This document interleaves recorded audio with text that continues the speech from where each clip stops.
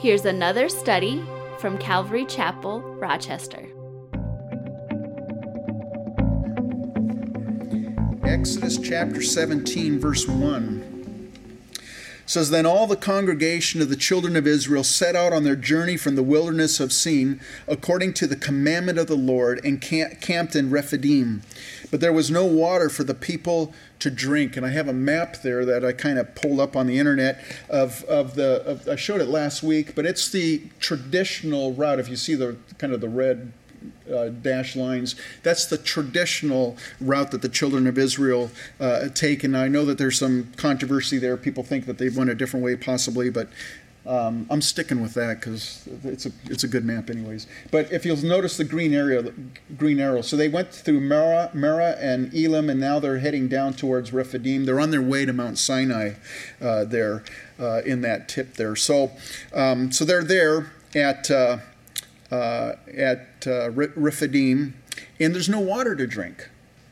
And you'll recall that they were in Marah before, and their place, they were in Marah. There was no water to drink, and then the Lord, had Moses put that tree into the water, and it turned the bitter water sweet. We talked about that last week, and so that was a time of bitterness. Then they went to Elim, which was really just just like an oasis in the desert.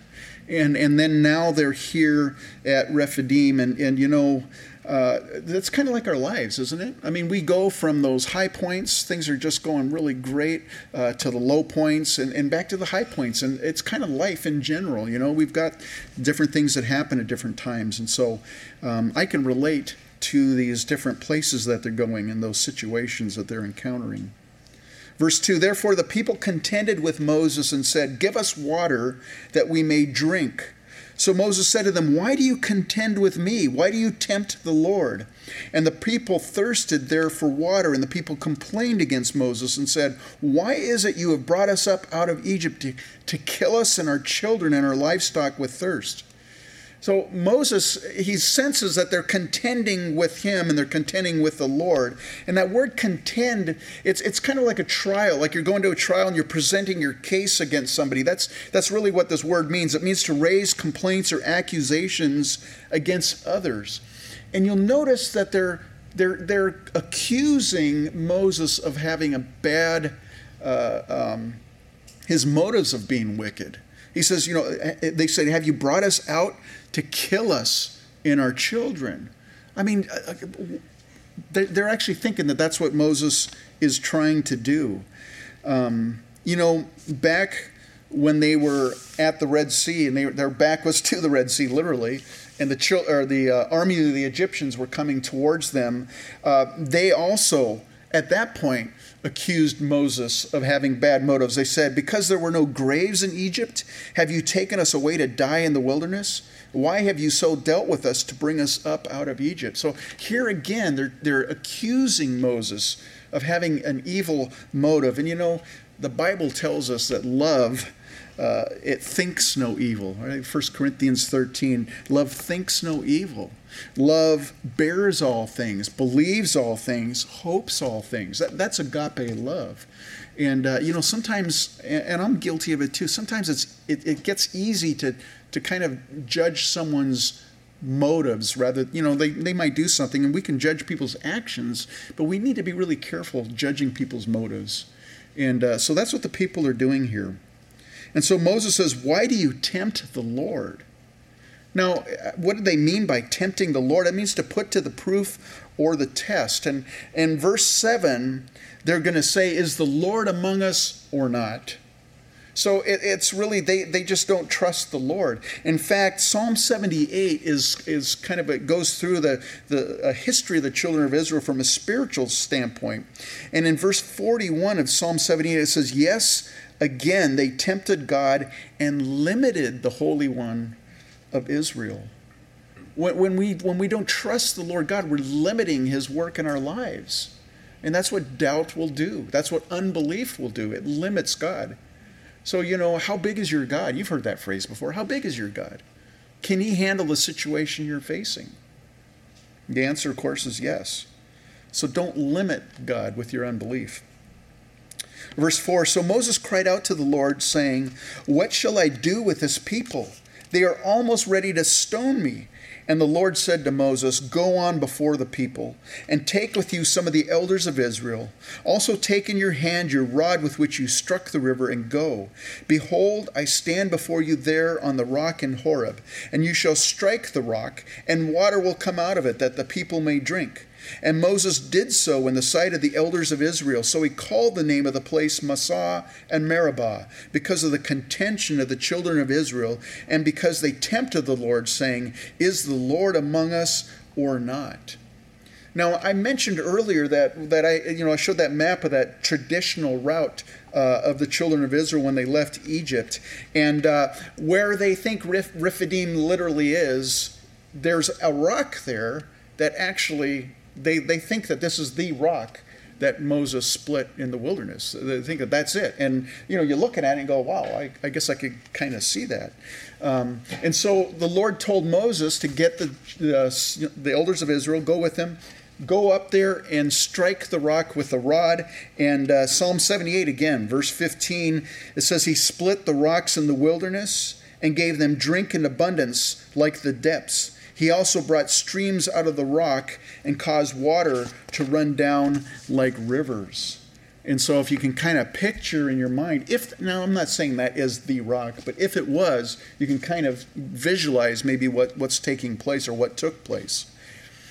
Now the Apostle Paul actually refers to this miracle in 1 Corinthians chapter 10.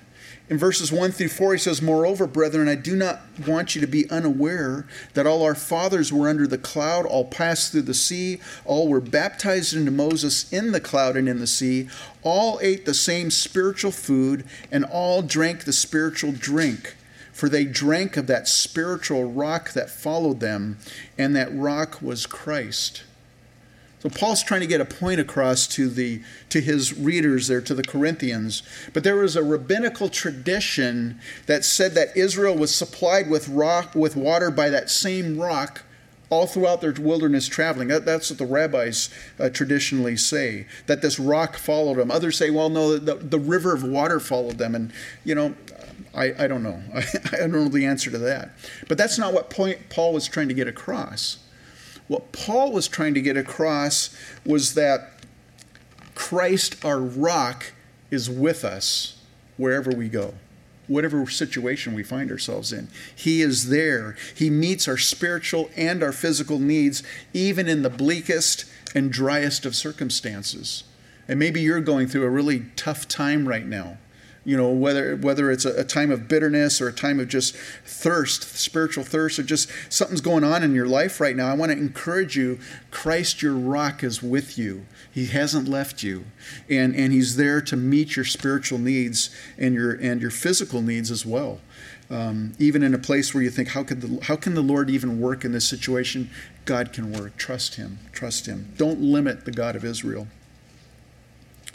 And so here Moses is told to strike the rock with his rod. And I find that fascinating because later on, we won't get to it today, obviously, but in Numbers chapter 20, the children of Israel, they're at another place, and again, there's no water. And they're thirsting. And so they start complaining to Moses again, and Moses goes to the Lord, right thing to do. Lord, what do I do about this? And the Lord speaks to Moses in Numbers chapter 20, verse 8. You don't need to turn there. But he says, take the rod, you and your brother Aaron, gather the congregation together, speak to the rock before their eyes, and it will yield its water. Thus you shall bring water for them out of the rock, and give drink to the congregation and their animals. So that's interesting. So in both cases, at Rephidim and at Meribah, the rock is a picture of Jesus Christ. Paul even alludes to that there in 1 Corinthians 10. And so the first time that they encounter this situation, they're to strike the rock. The second time, he's not told to strike the rock. He's told to simply speak to the rock. Well, what happened? Verse 11 of Numbers 20 says, and Moses and Aaron gathered the assembly together before the rock, and he said to them, hear now, you rebels, must we bring water for you out of this rock? Then Moses lifted his hand and struck the rock twice with his rod, and water came out abundantly, and the congregation and their animals drank. But Moses did wrong in that case.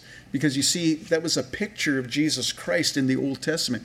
Throughout the Old Testament, the Lord is giving pictures and just showing the children of Israel about the Messiah and the characters and the nature of the Messiah. And so this was a picture for them of this rock that they were to get physical water from, but there was a spiritual application to that.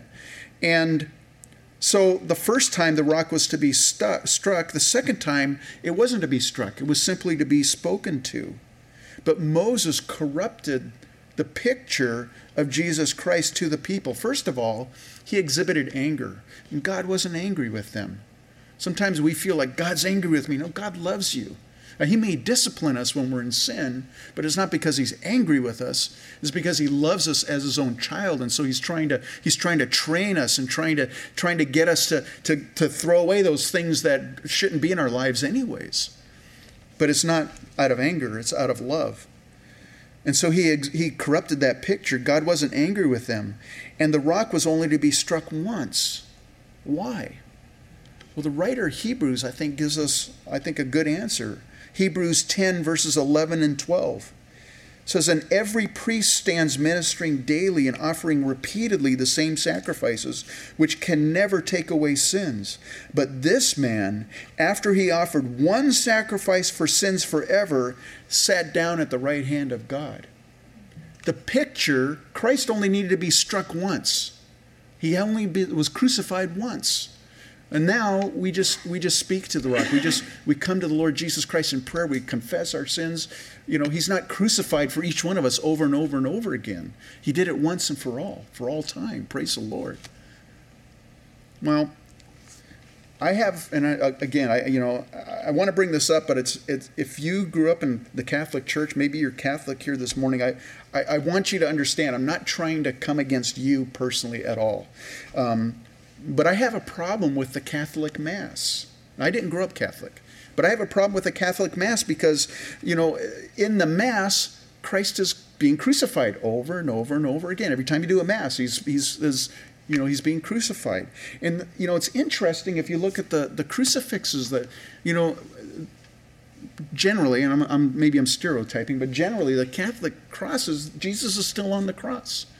The crosses we have here, Jesus is off the cross because he's rose from the dead. He paid the price already. It's done. It's a done deal. So, again, the rock was only to be struck once. Now it's just to be spoken to.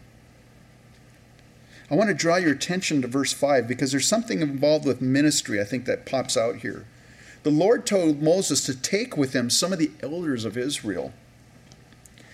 Now, why did he tell him to do that? And I don't know a definitive answer, but, Moses was already elevated in the sight of the people when they went through the Red Sea. God was revealing that Moses is my representative, and so he was using Moses. And in fact, we read after the parting of the Red Sea, it says, the people feared the Lord and believed the Lord and his servant Moses.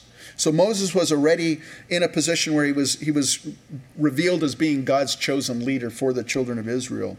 However, Moses was not to be worshipped. It wasn't the Moses show. Moses does everything, and you're just people are there for the ride. That's not the case. The Lord wanted others to be involved with the ministry, and I think that's why he said, bring some of the elders with you. There's a principle, I think, that comes out in this passage as we're looking at, and that is this. Ministry is not a one-man show. It involves the whole body of Christ. And, I'll tell you, pastoring a small church like this, especially when you start out and there's a handful of people at the most, you do everything. And it's not a big deal because you're a small fellowship, and even now, today, I can do everything. Well, I can't do everything, but, I do a lot of stuff. And it's easy for a pastor in a small church to do a one-man show. And some pastors, that's their nature. They can't let go of things. They got to have their hands on everything. And for me personally, I'm just sharing with you as a pastor, that the Lord's been laying on my heart, hey, let it go and let others, and Yeah, maybe they don't do it exactly the way you would do it, but just let it go and let it. And so I'm working on that in my own situation. But I think that's why the Lord had Moses bring the elders with him to that place. So now we get to another event here at Rephidim. And it says, now Amalek came and fought with Israel in Rephidim. Now, that's the name of a person, but it's actually a nation, the Amalekites, that's being referred to here. The Amalekites descended from a man by the name of Amalek, and Amalek was Esau's grandson. Esau was Jacob's brother. You recall that from our study in Genesis. Esau and Jacob were twin brothers. They weren't identical. Esau was very hairy. Jacob wasn't. Jacob's name means supplanter or heel catcher. And God does a work in Jacob's life and changes his name to Israel, which really can be translated led by God.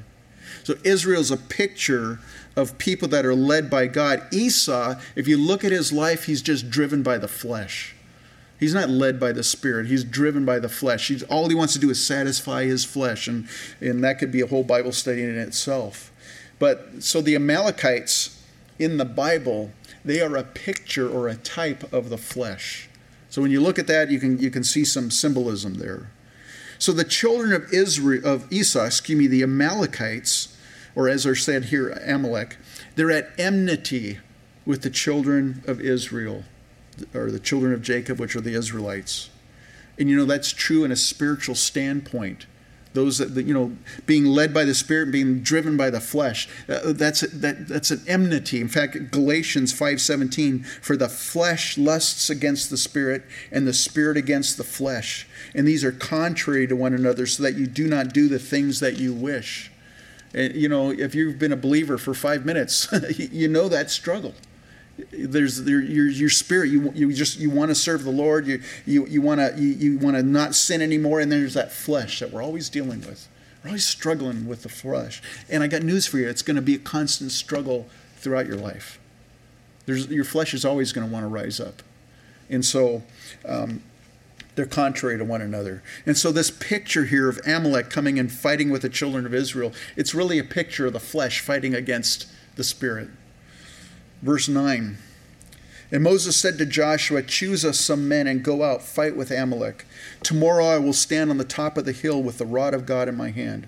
So Joshua did as Moses said to him and fought with Amalek. And Moses and Aaron and Hur went up to the top of the top of the hill. And so it was when Moses held up his hand that Israel prevailed, and when he let down his hand, Amalek prevailed. So this rod of God, it's really a symbol of God's presence and his power with Moses. And so raising it up to heaven, raising his hands with the rod up to heaven, it's symbolic of looking to the Lord for his strength and for his power. And it's really a picture of prayer, of turning to the Lord and asking for his strength and for his power. And so when Moses lifted his hands up, it says that Israel, which is led by God, again, that's that translation, that Israel prevailed. As long as the hands were lifted up, as long as he's looking to heaven, that Israel prevailed. But Moses is in his 80s. And even a young guy, all day, I can't hold my hands up all day. Can you imagine an 80-year-old man trying to do that all day? He's getting weak and tired, and so his hands are dropping down. And every time his hands drop down, the Amalekites start prevailing in the battle. And Aaron and Hur watching this, and they, we can't do this. And so they set Moses down on a rock. He sits on a rock, and they lift up his hands. They hold his hands up so that his hands are continually raised up. Verse 12, it says, but Moses' hands became heavy. So they took a stone and put it under him, and he sat on it. And Aaron and Hur supported his hands, one on one side and the other on the other side, and his hands were steady until the going down of the sun. Man, what a beautiful picture that is of coming alongside somebody in intercessory prayer, praying for someone, lifting someone up, praying for them in their struggles.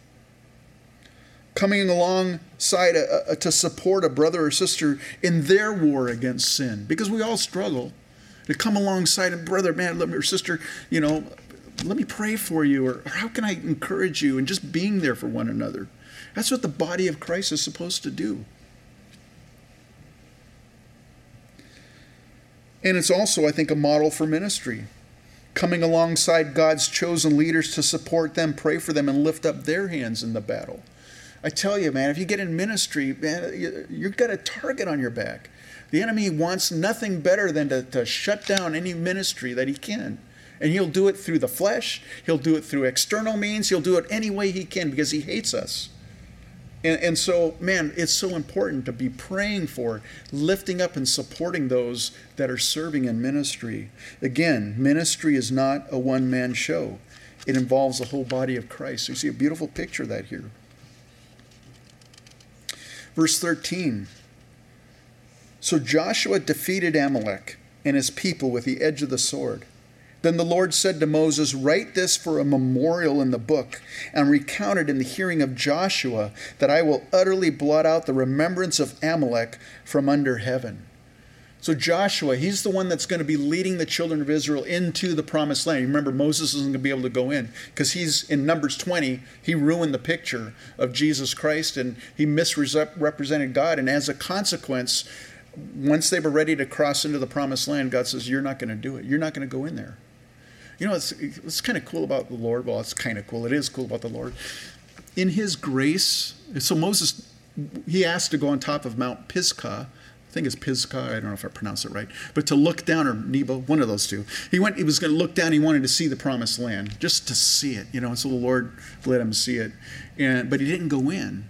And he died, which is in modern-day Jordan, somewhere in that area. Moab is where he was buried.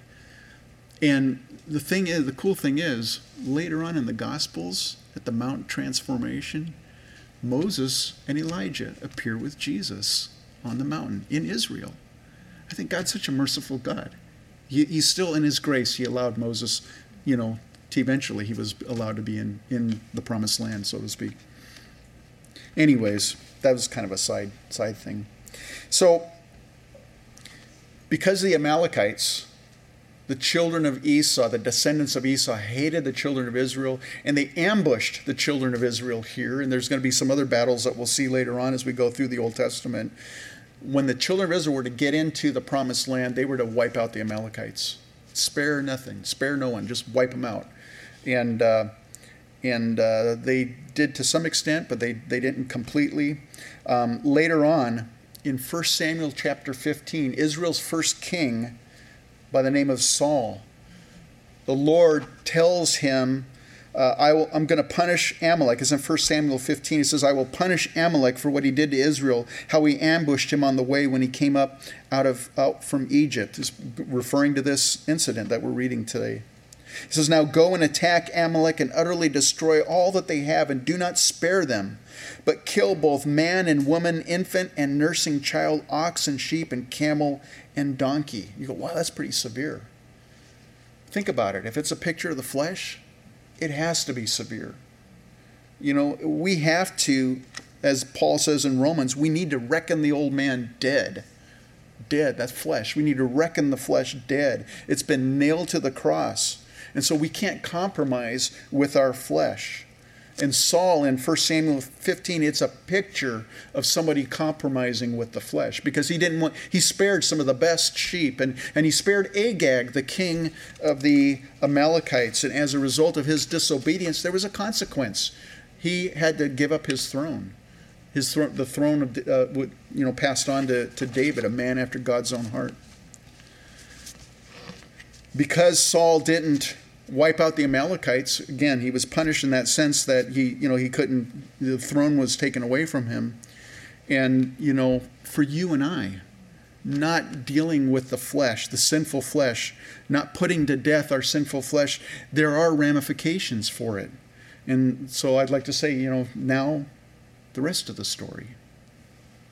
Go to the next. There we go. You guys remember him, right? Maybe you don't know him by picture, but Paul Harvey, you used to hear him on the radio years ago. And he would tell a story, and at the end he'd go, now for the rest of the story. And so what's the rest of the story?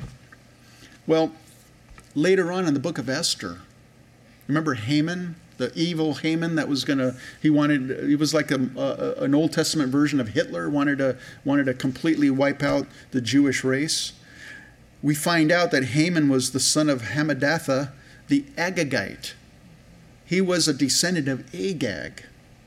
So, not dealing with the flesh, this is my point in all this, it has ramifications. It has ramifications. And so Amalek here ambushes the children of Israel at Rephidim. And as long as Moses' hands are lifted up, they prevail. And Aaron and Hur, they come alongside to enable Moses to keep his arms raised. What a beautiful picture of coming alongside somebody and ministering, praying for them, supporting them. And so as a result of that, the children of Israel prevail over the Amalekites. Verse 15, it says, "And Moses built an altar and called its name, 'The Lord is my banner.' For he said, 'Because the Lord has sworn, the Lord will have war with Amalek from generation to generation.'"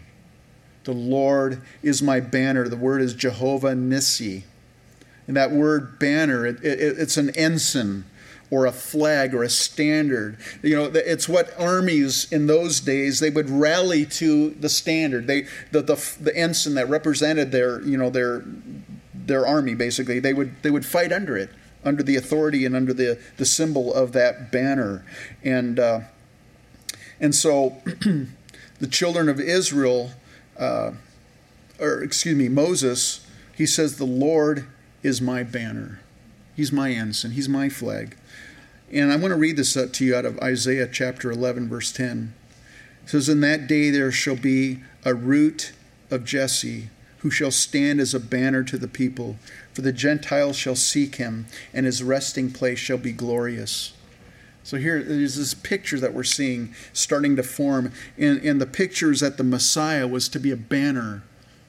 We get the victory as we're submitted to Jesus, as our lives are surrendered to Christ. That's where we get our victory in any battle. And so the Messiah would be a banner to his people, is what Isaiah is prophesying here. Now it's interesting. Again, we're not going to get to Numbers this morning. Hopefully you're like, I hope he doesn't get to Numbers this morning. But in Numbers 21, you'll recall that the children of Israel, they were complaining. That's kind of a standard thing for them. They were complaining and grumbling and stuff, and the Lord sent poisonous snakes. And the snakes were biting the children of Israel, and many of them were dying as a result of that. And so Moses intercedes for the people, and that's a whole other Bible study. But then the Lord says, "Okay, Moses, take a serpent, make a bronze serpent, set it up on a pole, and when the children of Israel look to that pole, when they look to that serpent, they'll be healed." And so there's a beautiful picture of Jesus Christ on the cross there. Again, that's a totally separate Bible study. But everyone who looked in faith to that bronze serpent was healed of the venomous snake bites. Now the thing is, that pole, it's the same word, ensign. It's the same Hebrew word for the banner here. So Jesus even said in John 3 verses 14 and 15, "As Moses lifted up the serpent in the wilderness, even so must the Son of Man be lifted up, that whoever believes in him should not perish but have everlasting life." And Jesus said, "If I am lifted up from the earth, I will draw all peoples to myself." And so there's this picture starting to form for the children of Israel, this banner. That's Jehovah was their banner. Jehovah was what they were getting their victory through. And last week I mentioned this. The children of Israel were in Marah, which means bitterness. They didn't have any water. It was a tough time. It was during that time that the Lord revealed his name to another character of himself to the children of Israel. It was Jehovah Rapha, for I am the Lord who heals you. And that was in a place of bitterness. And then they go from the place of bitterness to Elam. And in Elam, there's no record of the Lord speaking to them. Elam was it was like an oasis. It's like a resting stop. And you and I, we get that sometimes in our lives, right? Praise the Lord for the fact that he lets us go to some of these Elams once in a while. We're not always constantly in the dry desert, just struggling throughout our whole Christian life. He gives us those breaks, those times of just breathing room. Praise the Lord for them. But it's in those difficult times that the Lord reveals his character to us.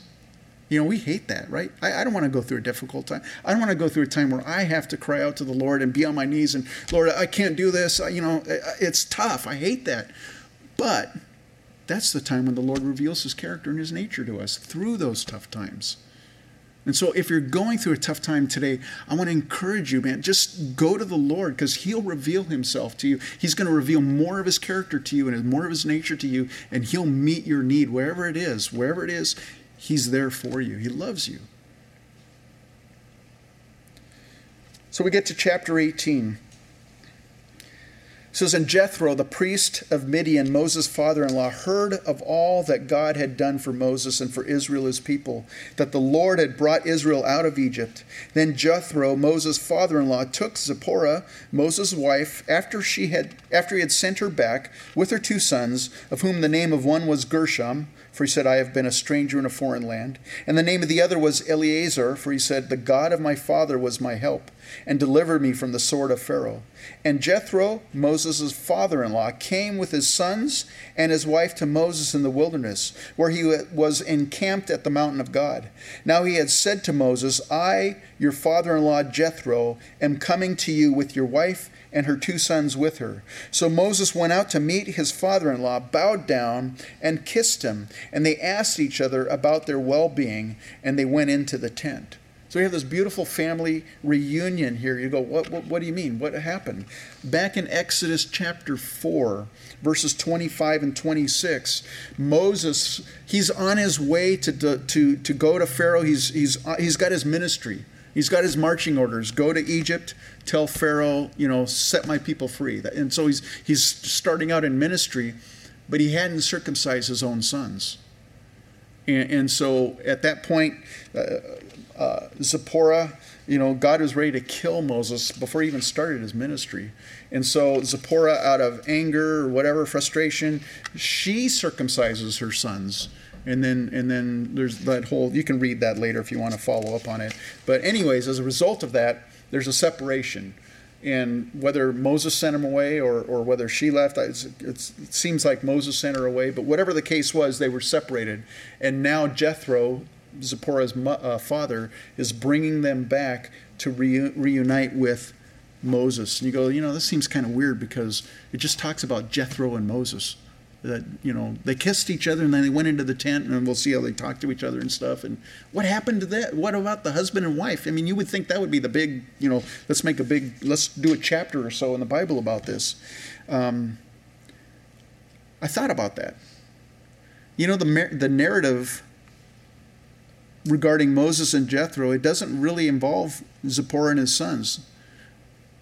Moses' sons, but it doesn't mean that there was anything negative in their relationship. It doesn't mean that there wasn't like a very meaningful gathering together.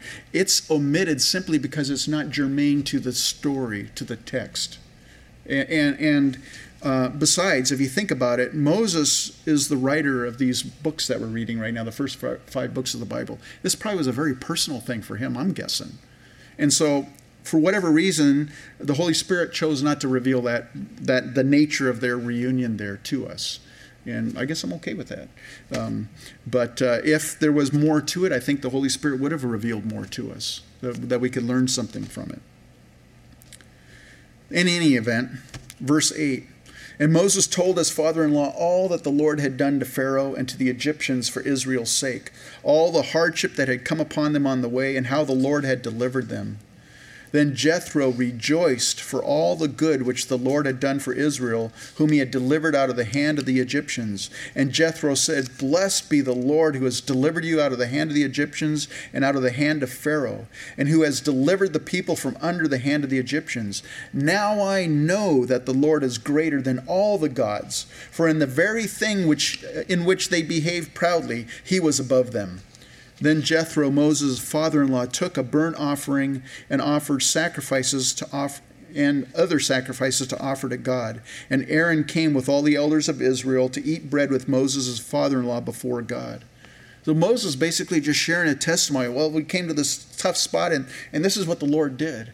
That's like sharing your testimony with people. This is what my life was like, and then the Lord intervened in my life, and this is what's happened. And so Moses is doing that. He's sharing a testimony of all that the Lord has done in his life since they were last together. And it says Jethro, he was the priest of Midian. We find that earlier in the scriptures. And he's the father-in-law of Moses.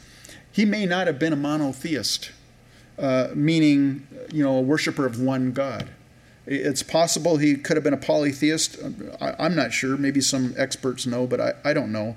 But in any event, whether he was a monotheist or, whether he was a priest of the Lord God, hearing Moses' testimony had an impact on him, and he worships the Lord.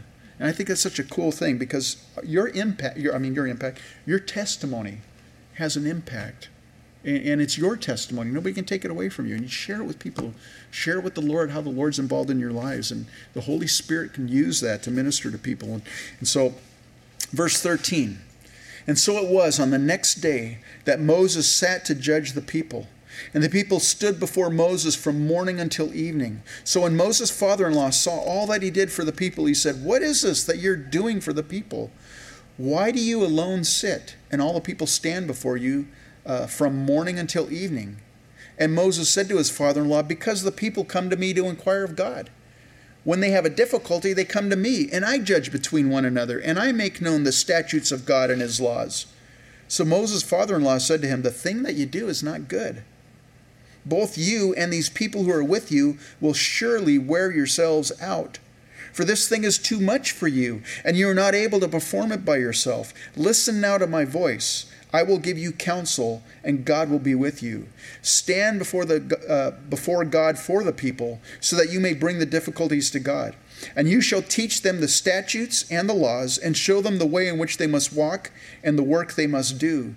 Moreover, you shall select from all the people able men, such as fear God, men of truth, hating covetousness, and place over such them to be rulers over thousands, rulers of hundreds, rulers of fifties, rulers of tens, and let them judge the people at all times. Then it will be that every great matter they shall bring to you, but every small matter they themselves shall judge. So it will be easier for you, for they will bear the burden with you. If you do this thing, and God so commands you, then you will be able to endure. And all this people will also go to their place in peace." So Moses heeded the voice of his father-in-law and did all that he said. And Moses chose able men out of all Israel and made them heads over the people, rulers of thousands, rulers of hundreds, rulers of fifties, and rulers of tens. So they judged the people at all times. The hard cases they brought to Moses, but they judged every small case themselves. Then Moses let his father-in-law depart, and he went his way to his own land. Here Moses, God's chosen leader for the children of Israel. And yet, he's humble enough to receive counsel from his father-in-law.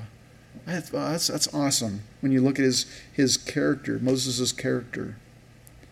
And so Jethro here recognizes three dangers that are associated with the Moses show. Moses doing everything himself with a one-man style of ministry. There is problems with that. And the problems are this. First of all, Moses, the man himself. You could put a name of a minister, the ministry, or the worship, or the whatever the ministry leadership is, that person, they're going to suffer because they're going to burn themselves out trying to meet everyone's needs.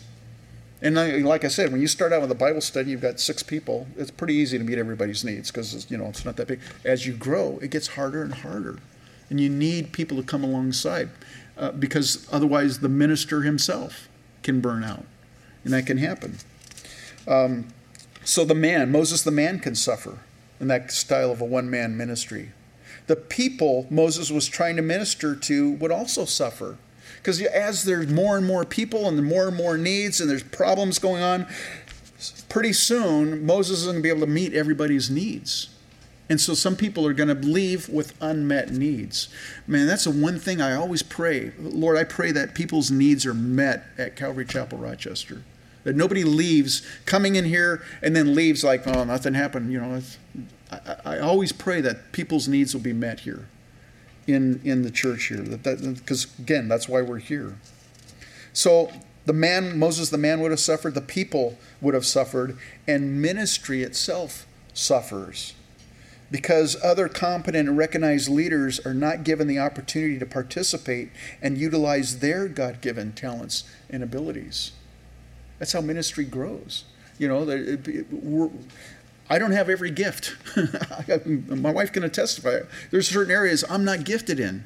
She's gifted in other areas. You're gifted in other areas. That's the body of Christ. We need all the spiritual gifts at work to be an effective, growing, healthy ministry. And so this advice that Moses is getting from his father-in-law, whether he was a priest of the Lord or not, it was godly advice that he received. The Lord spoke to Moses through that. And I love how Moses receives it. You know, there's a similar thing that happened to the apostles. It's in Acts chapter 6, and I'll read it to you, verses 1 through 7. It says, "Now in those days when the number of the disciples were multiplying, there arose a complaint against the Hebrews by the Hellenists, because their widows were neglected in the daily distribution. Then the 12 summoned the multitude of the disciples and said, 'It's not desirable that we should leave the word of God and serve tables. Therefore, brethren, seek out from among you 7 men of good reputation, full of the Holy Spirit and wisdom, whom we may appoint over this business. But we will give ourselves continually to prayer and to the ministry of the word.' And the saying pleased the whole multitude, and they chose Stephen, a man full of faith and the Holy Spirit, and Philip, Prochorus, Nicanor, Timon, Parmenas, and Nicholas, a proselyte from Antioch, whom they set before the apostles. And when they had prayed, they laid hands on them. Then the word of God spread, and the number of the disciples multiplied greatly in Jerusalem, and a great many of the priests were obedient to the faith." So what's the result of having other people involved in ministry? Health first, a healthy body, and a growing body. And that's, again, I go back to that same slide. Ministry is not a one-man show. It involves the body of Christ. Now, you're hearing this, and again, I hope this is an encouraging, not you are not involved in ministry, you guys need to be involved. You know, have you been praying for me this week? You know, it's not that at all. I want to encourage you, okay? This is just meant to encourage, not to lay any guilt trips on anybody, but I want to encourage you. We're a small fellowship here, and you might think, well, you know, it's so small, things can get done, they don't need me. Well, no, we would like you to be involved. We would like you to, because I think it's good for you, it's good for the fellowship, and our ministry will grow. You know, it's healthy for us to all be utilizing our gifts. So I just want to encourage you in that regard to come alongside and to minister. That's why we did that thing in the back there. We have the list of ministry opportunities, and man, some of you have come forward and started doing things, and it's a blessing. It really is a blessing. And I want to thank you for being responsive to that. But I just want to encourage you in that. And so we see a beautiful picture, I think, of ministry here, and what ministry should look like. It shouldn't be a one-man show. And you know, I'm not getting any younger. Someday I'm not going to be on the scene here. And you know, if I had my fingerprints on everything and then I fade away or whatever, you know, then the church falls apart. Well, I don't want that to happen, because the church isn't me. It's all of us. We're the body of Christ. Amen. Amen. All right. Hey, why don't you stand up? Let's go to the Lord in prayer, and then we're going to have communion. I'll have the worship team come on up. Heavenly Father, we thank you for your word this morning. Lord, I thank you for each and every person here this morning. Lord, there's no accidents. There's no coincidences. Lord, you brought us together, and Lord, you wanted to speak to us this morning. And so I thank you for speaking to us. And Lord, I pray that all of us here might leave encouraged this morning and more in love with you. And Lord, I just thank you for everybody that considers Calvary Chapel Rochester their home. Lord, I pray your blessing upon them. We pray for their marriages. Lord, we pray for their families, their children, and for their lives, Lord. And I just thank you for them. And Lord, we thank you that, Lord, you paid the price once and for all for our sins. Lord, that you're not getting crucified over and over and over again, Lord. You paid the price once and for all. And now, Lord God, all we need to do is come to you in faith and in prayer and just turn to you, and we'll receive that which we need, Lord. And so, Lord, this morning we turn to you. We thank you for your sacrifice. We love you, Lord God, and it's in Jesus' name that we pray. Amen. Holy, holy, holy, Lord God Almighty,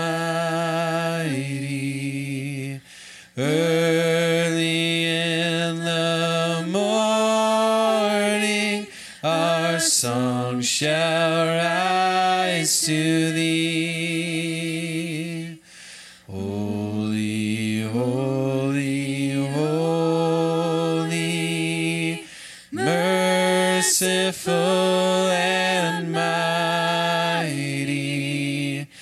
God in three persons, blessed Trinity.